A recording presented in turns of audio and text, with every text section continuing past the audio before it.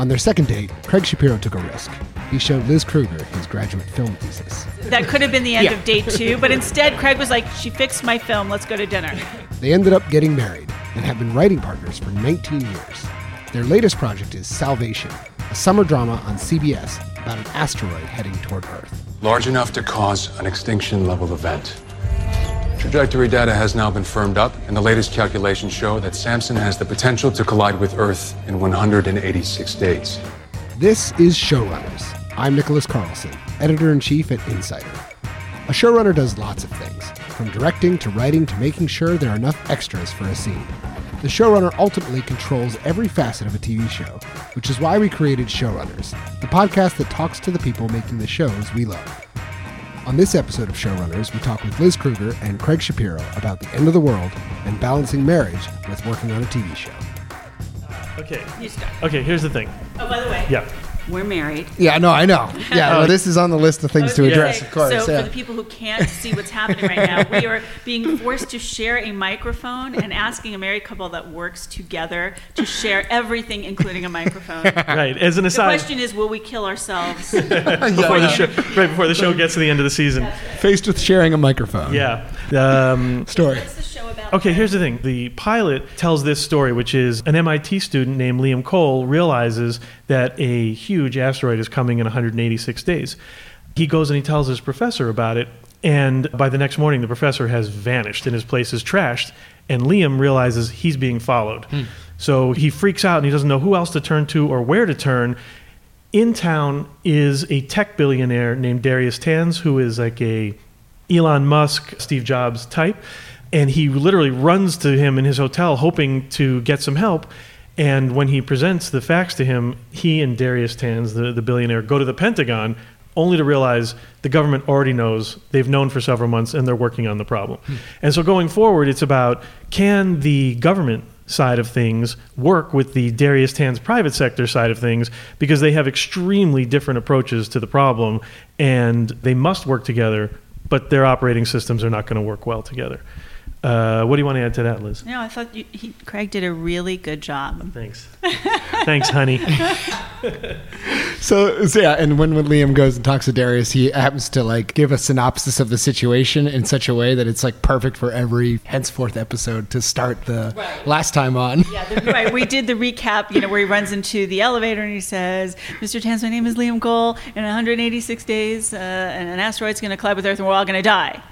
Unless we solve the problem." That's what happens when the elevator door closes. Right. I'm telling you, Mr. Tanz, the sky is falling, and you may be the only person that can do something about it. So, okay, let's get to the marriage thing. You guys have worked together. You've been married 19 years, I think I saw.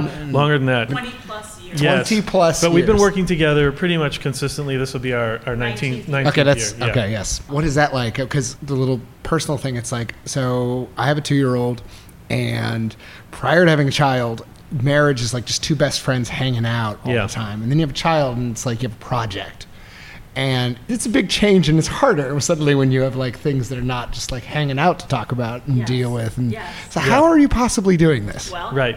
I'll give you my version, and then he'll give you his version. It's going to be like the dating game or the newlywed game. Yeah. We're going to have wildly different versions. Well, here's the thing. I think it was like on our second date, Craig was a graduate student at NYU's film school. He was working on his graduate film, his thesis project, and he brought me into the edit room, and I was watching his movie, and I was like, you don't need that. You don't need that, right? And so there I was in the edit room with him, and he was like, you know what, you're right. I don't need that. And so we ended up just sort of having that kind of relationship where we commented on each By the way, other's... that could have gone south real fast. Yes, that could have been the end of date 2, but instead Craig was like, she fixed my film, let's go to dinner. So Something about that was attractive and sexy. so we started with this collaboration. We started writing before we had a child. We now have a child who's 19 years old. It happened very organically. So we started writing together, and then we didn't really think about the consequences to writing together. We sold a script. And then all of a sudden we were Kruger and Shapiro. We suddenly realized we were an entity now as a writing partnership. And every time I tried to get away, I got pulled back in. It was very rough on the marriage initially because we had a child. And we were raising this child, and we had one income. And so initially I kept thinking, we got to break up. We have to break up the writing relationship so that I can get a job and he can get a job. But then inevitably we would come up with an idea and sell it. And then we would have to keep working together. But after working in features for about 8-9 years, writing across the table from each other at home, we went bonkers. And we were like, we cannot look at each other across the table one more second. We have to get into TV where you're around other people. So we told our agent, we got to go get into TV. And she said, if you go into TV and you want a staff, you're going to have to be like, staff writers and story editors. You got to sell pilots. You got to go sell pilots. So we sold a pilot, and that was Necessary Roughness. That was our first show, and it was on USA. And once we started doing that, the great thing about writing together on a TV show is there's so much to do as showrunners that one person can't possibly do it all. So we split the work up, and as a result, we don't always see each other during the day. He's handling all the production meetings, he's handling all the visual effects, he's handling a lot of the first round of editing stuff. I spend more time in the writer's room, I spend more time writing and rewriting scripts, and so we found the division of labor was really helpful to our relationship, and we didn't always know what the other person had done during the day. So it was really helpful. This is a very long answer, but it was very helpful getting into TV for the marriage and the creative relationship. Right. I'll add to that, the charm of it is also the challenge of it, which is when you get in bed at night. Don't know where this is going. Yeah. It's completely G-rated, which is the impulse is to just keep talking about the show. Or when we're both up at 3 a.m, we're still talking about the show. And that's kind of fun because we're both immersed in it in a way that a normal couple is not. One person is completely outside of whatever project the other person's working on. But the fun of it is we are totally consumed by this thing, and it's really fun because we are on an amazing journey together. But the downside is really hard to turn it off and just say like, hey, did you see what was in the paper today? Or to talk about a book or anything or what friends are up to, because we get completely consumed by the project. So you can see it. I really do think it has some amazing pluses to it, but it definitely has some minuses. What do you do when you disagree? Tell the truth. Well, there's a few plans in place for when we disagree. Some of them have worked better than others over the years. You know what? We worked very closely with one of our closest friends, Jeffrey Lieber, on Necessary Roughness. He was the third executive producer on the show. And because we're so close with him, he could easily be the tiebreaker, and we would be okay with that. Or at least let's say that we were mostly okay with that until Liz wasn't always okay with that. But it was great because he wasn't worried about upsetting anybody or offending anybody. He's one of our best friends. So we frequently would bring him in as the tiebreaker. But I'll also say that a writing partnership, and people have said this many times before, a writing partnership is like a marriage unto itself. That kind of relationship is a delicate balance. And like in a marriage, you really have to respect the other person. You have to trust the other person. And I really, really do trust Liz that over the years, a high percentage of the time, when she feels very strongly about something, I either come around or later realize, she's right, she's onto something. And so I'll try to take a step back and say, how strongly do I really feel about this? Because she feels very strongly about it. And I'll tend to be like, all right, let's do it. Let's try it. Yeah. And also Craig, his critical filter is much higher than most people's. So I know that if I can get something past him, that it's probably good. So, Yeah. So where did this show come from? From the sky, literally. Right, from 300 million miles out. Well, here's the crazy thing. We have this overall deal at CBS, and we were developing something. And the head of the network at the time is Glenn Geller, who just left a few months ago. But so this is September 22nd, so it's less than a year ago. On a Thursday night at 8:30 p.m., we get a call from the head of the network saying, so I have this idea for a show. It's based on a dead script. Alex Kurtzman's company developed it. I like the idea. The script has been dead for 2 years, but I feel like it's a do-over. Would you guys take a look at it? And we said, well, what's it about? It's about an asteroid. We were like, really? So we said, but it's Glenn, so we're going to obviously do it. So we say, send the script to us. Friday morning, we get the script, we read it, he calls right away. What do you think? Well, we think that we would do it completely differently because it started with people jumping out windows and already knowing about an asteroid. We didn't even get to that place in our first season. So he said, well, take a look at it and see what you think. We spent a few hours just sort of shooting the shit. And then he calls back 4 o'clock and says, what do you think? And we're like, well, here's what we might do. We might start with an MIT student, and we might do this and that. And we just threw a bunch of ideas out. And he said, okay, well, thank you for that. I'll be in touch. Well, the phone rang 15 minutes later, and it was the head of the studio, and he said, so Glenn would like you to do this. And we said, do what? He said, write this pilot. But here's the thing. He needs a script in 7 days because he's got to greenlight something for summer within the next 2 weeks. Ha. Exactly. So we laughed, and he laughed, and we all thought this was crazy.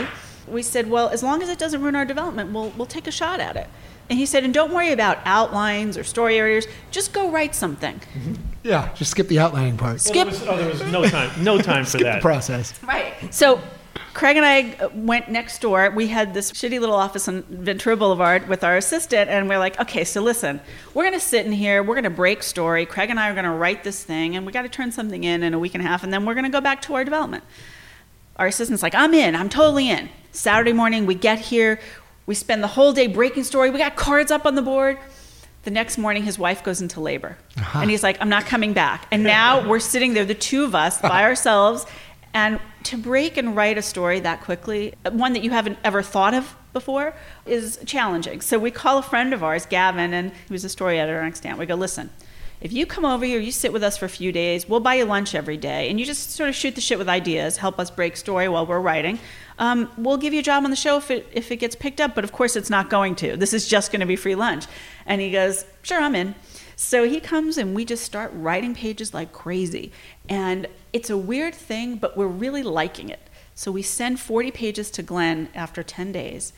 He immediately the next morning calls. He says, I really like this. How soon can you get me the rest? And we said, I don't know, today's Tuesday? How about Thursday? Great.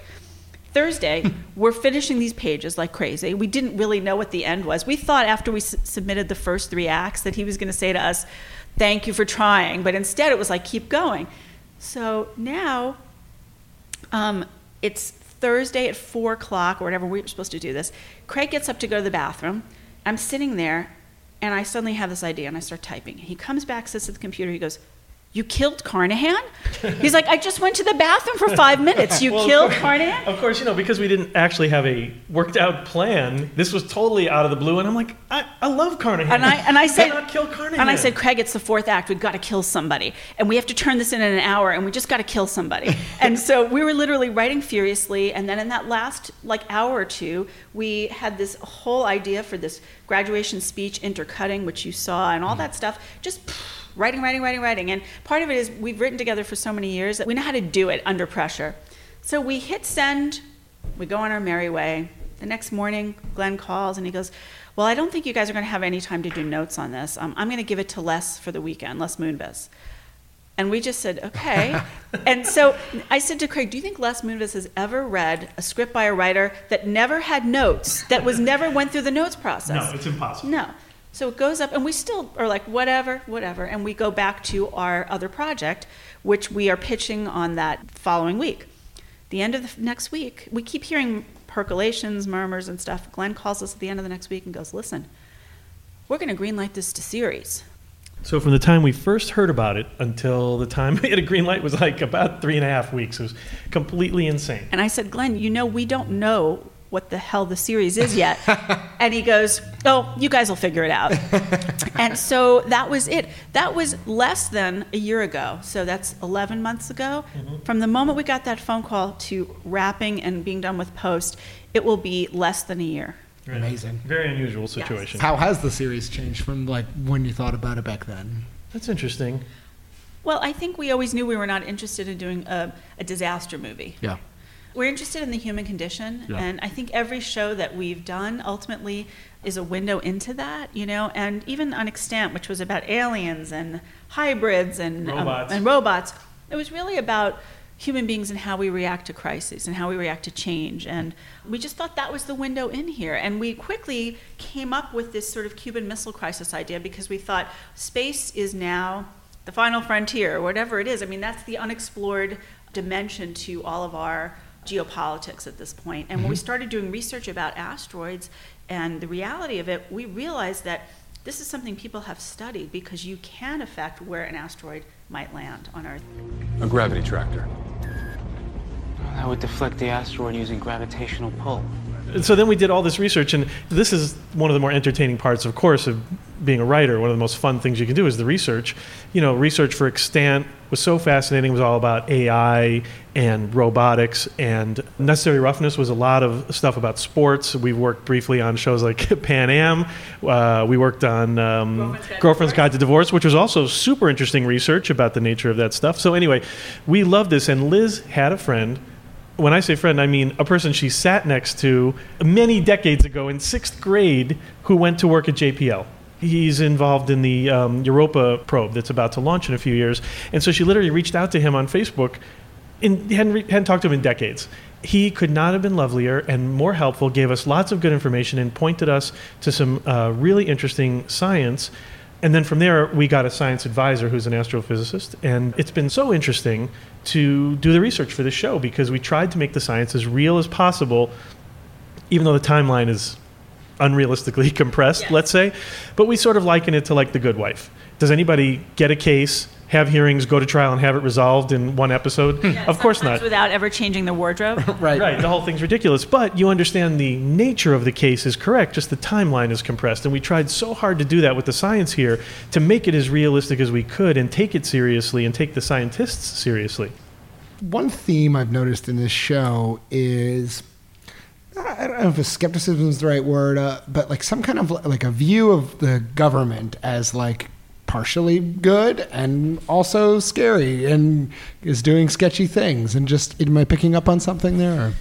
Well, yeah, for sure. Yeah. I will say that another one of our favorite movies of all time is 3 Days of the Condor, right? And 3 Days of the Condor is a perfect example of the government can be doing good things, but often the government is not a single entity. There's a lot of maneuvering within the government. Left hand doesn't always know what the right hand's doing. And clearly they can be responsible for some serious damage and have a lot of power to pull off things that are not necessarily for the good of the average citizen. If you look at everything in history, I mean everything, the government is there for the safety and security of the people. But throughout history, we've had all sorts of traumas that came from the government action. I mean, everything from Bay of Pigs to Iran-Contra, there are all of these things that have come from government activity, and sometimes illegal government activities, and sometimes our president didn't even know about them or allegedly didn't, and there was Watergate and all of these things. So the government serves us in spite of itself, and we're always the checks and balances on the government. And I think those themes have been explored for, hundreds of years. Yes, forever. That's a lot of power consolidated in one place. People should have a healthy fear of that. Right, and governments, like corporations, are made up of human beings. So there are good and bad people, and there are people who abuse power, and there are people that respect power, and we see that today in our government now as things seem to be running amok. We offered this question to the writers' room and to the cast and other people, which is, if you had 186 days in an extinction-level event, who do you trust to solve the problem? Do you trust the government or do you trust the private sector? The government has the Pentagon. It has unlimited resources. They can throw $1 trillion at the problem if they have to, but they're also a giant bureaucracy and they're not super nimble. They don't shift gears and do things very quickly. On the other hand, if you could trust a guy like Elon Musk in the private sector, he doesn't have unlimited resources, but he has that kind of nimbleness that allows him to make quick decisions and maneuver quickly. Who would you trust? I was very surprised because nobody agrees. You hear different points of view from almost everybody, and it's because there really is no one right answer, and that's why within the context of the show, it would be nice if they could try to work together and bring the best of each side to the table. But you need a rocket powerful enough to get it there in time, and that rocket doesn't exist yet. Well, actually it does. We've modified one of your rockets, the Goliath 2. The test phase is almost complete. We launch next week. We have full confidence this will take care of the problem, and no one will be the wiser. But of course, that's not likely to happen, not really possible. There are other elements that come into play, which is all these other countries that ultimately know about what's happening, and alliances form along not just political lines, but geographic ones. Because if the asteroid hits the Eastern Hemisphere, even if we're friends with Pakistan or India or whatever country we might have a relationship with, well, geographically now they're aligned with Russia. So there's all these interesting things that come into play because of the space issue. And yes, we are definitely fearful of too much government power. Yes, I will say a healthy skepticism about government power strikes me as wise. Yeah. Just as an amateur student of history, that seems like a recurring theme throughout history. But is there anybody who doesn't have skepticism about government at this point. I Yeah. think there are people, actually, yeah. I don't know who those people are. Not paying attention. So earlier you said something about like, look, an asteroid is approaching the Earth. That's imminent trouble, and let's see what in humans that brings out. And you sort of said, like, is going on in the current situation. So, I mean, tell me more about that analogy. Well, it's interesting. There is a picture in our writer's room that appeared on the cover of Der Spiegel, which is a German magazine, and it's a picture of Trump's head as an asteroid. We happened to stumble upon that in the writer's room before the election. Wow. And day 3 in the writer's room, Trump was elected. And I will be honest, there was a stunned silence that morning. What we're inspired by is people taking action when there's hopelessness. A lot of people felt hopeless after that. And what we have come to see is, how do you find hope in the face of hopelessness? And we took that theme and we really explored that, as you probably can see in the episodes you've seen already. How do you find hope in the face of hopelessness? That is what has inspired us about the current administration, and how do you keep optimism when all hope seems lost? And that's what the show is about, really. And I think that's finding light in the darkness. And that is really where the show does end, is how to find light in the darkness. That really is where it goes. Right. Let's talk about the end of the world. Yeah. You know, you've been thinking for about almost a year now about the end of the world. Yeah. It's funny. I've tried to maintain optimism, especially across the last year or two, and I always have. And I tend to think that somehow humans, through ingenuity, intelligence, and grit, are going to find a way to always survive and make do. We, as a general species, are going to find a way to solve problems, and hopefully before disaster. I tend to cling to that because otherwise it's really hard to get through the day. I really, really think it's hard to just get up and go, yeah, you know what, it's going to be an apocalypse. And it's a hard way to live day to day. So even though in the back of my mind, I think I probably permanently have that fear, like we all do, like, oh, it's global warming, it's an AI out of control, it's the Terminator, it's, you know, all these things that could possibly and probably will be. And Elon Musk is constantly worried about AI getting out of control, and he's freaking me out. But I try to maintain the positive view. Honestly, I really think it's just because it's really hard to live otherwise, and that we are going to solve these problems as they come up, even though we don't know what the solution is today, through a combination of science and grit and just what we do as humans. But man, I hope it's not pie in the sky. It's interesting because I spend a lot of time writing in hotel rooms by myself, like when I'm up in Toronto, and I spend time writing the finale in a hotel room by myself. I spent a lot of time crying writing the finale because it felt truly real to me. And I was very in touch with that feeling of hopelessness. And then in the midst of it, I also was very in touch with finding hope. And it's a feeling. It's not an intellectual thing. It's not specific. Like Craig's his is all about the science and the technology, and we're going to solve the problems. Mine is more about the emotion. It's sort of like when all of this is going on and I feel so hopeless, I still tap into this little spigot of hope. It's always there. It's sort of drip, drip, drip. And I realize that is my nature. That's where I write to. I look forward to seeing it, and thanks so much for your time in doing this. Really appreciate it. Thanks. It was fun. Really fun. Okay, good. It kept us from having to do work, so thanks. Yeah. Thanks for listening to Showrunners. Don't forget to subscribe to the show on Acast and iTunes and leave us a review. It really helps.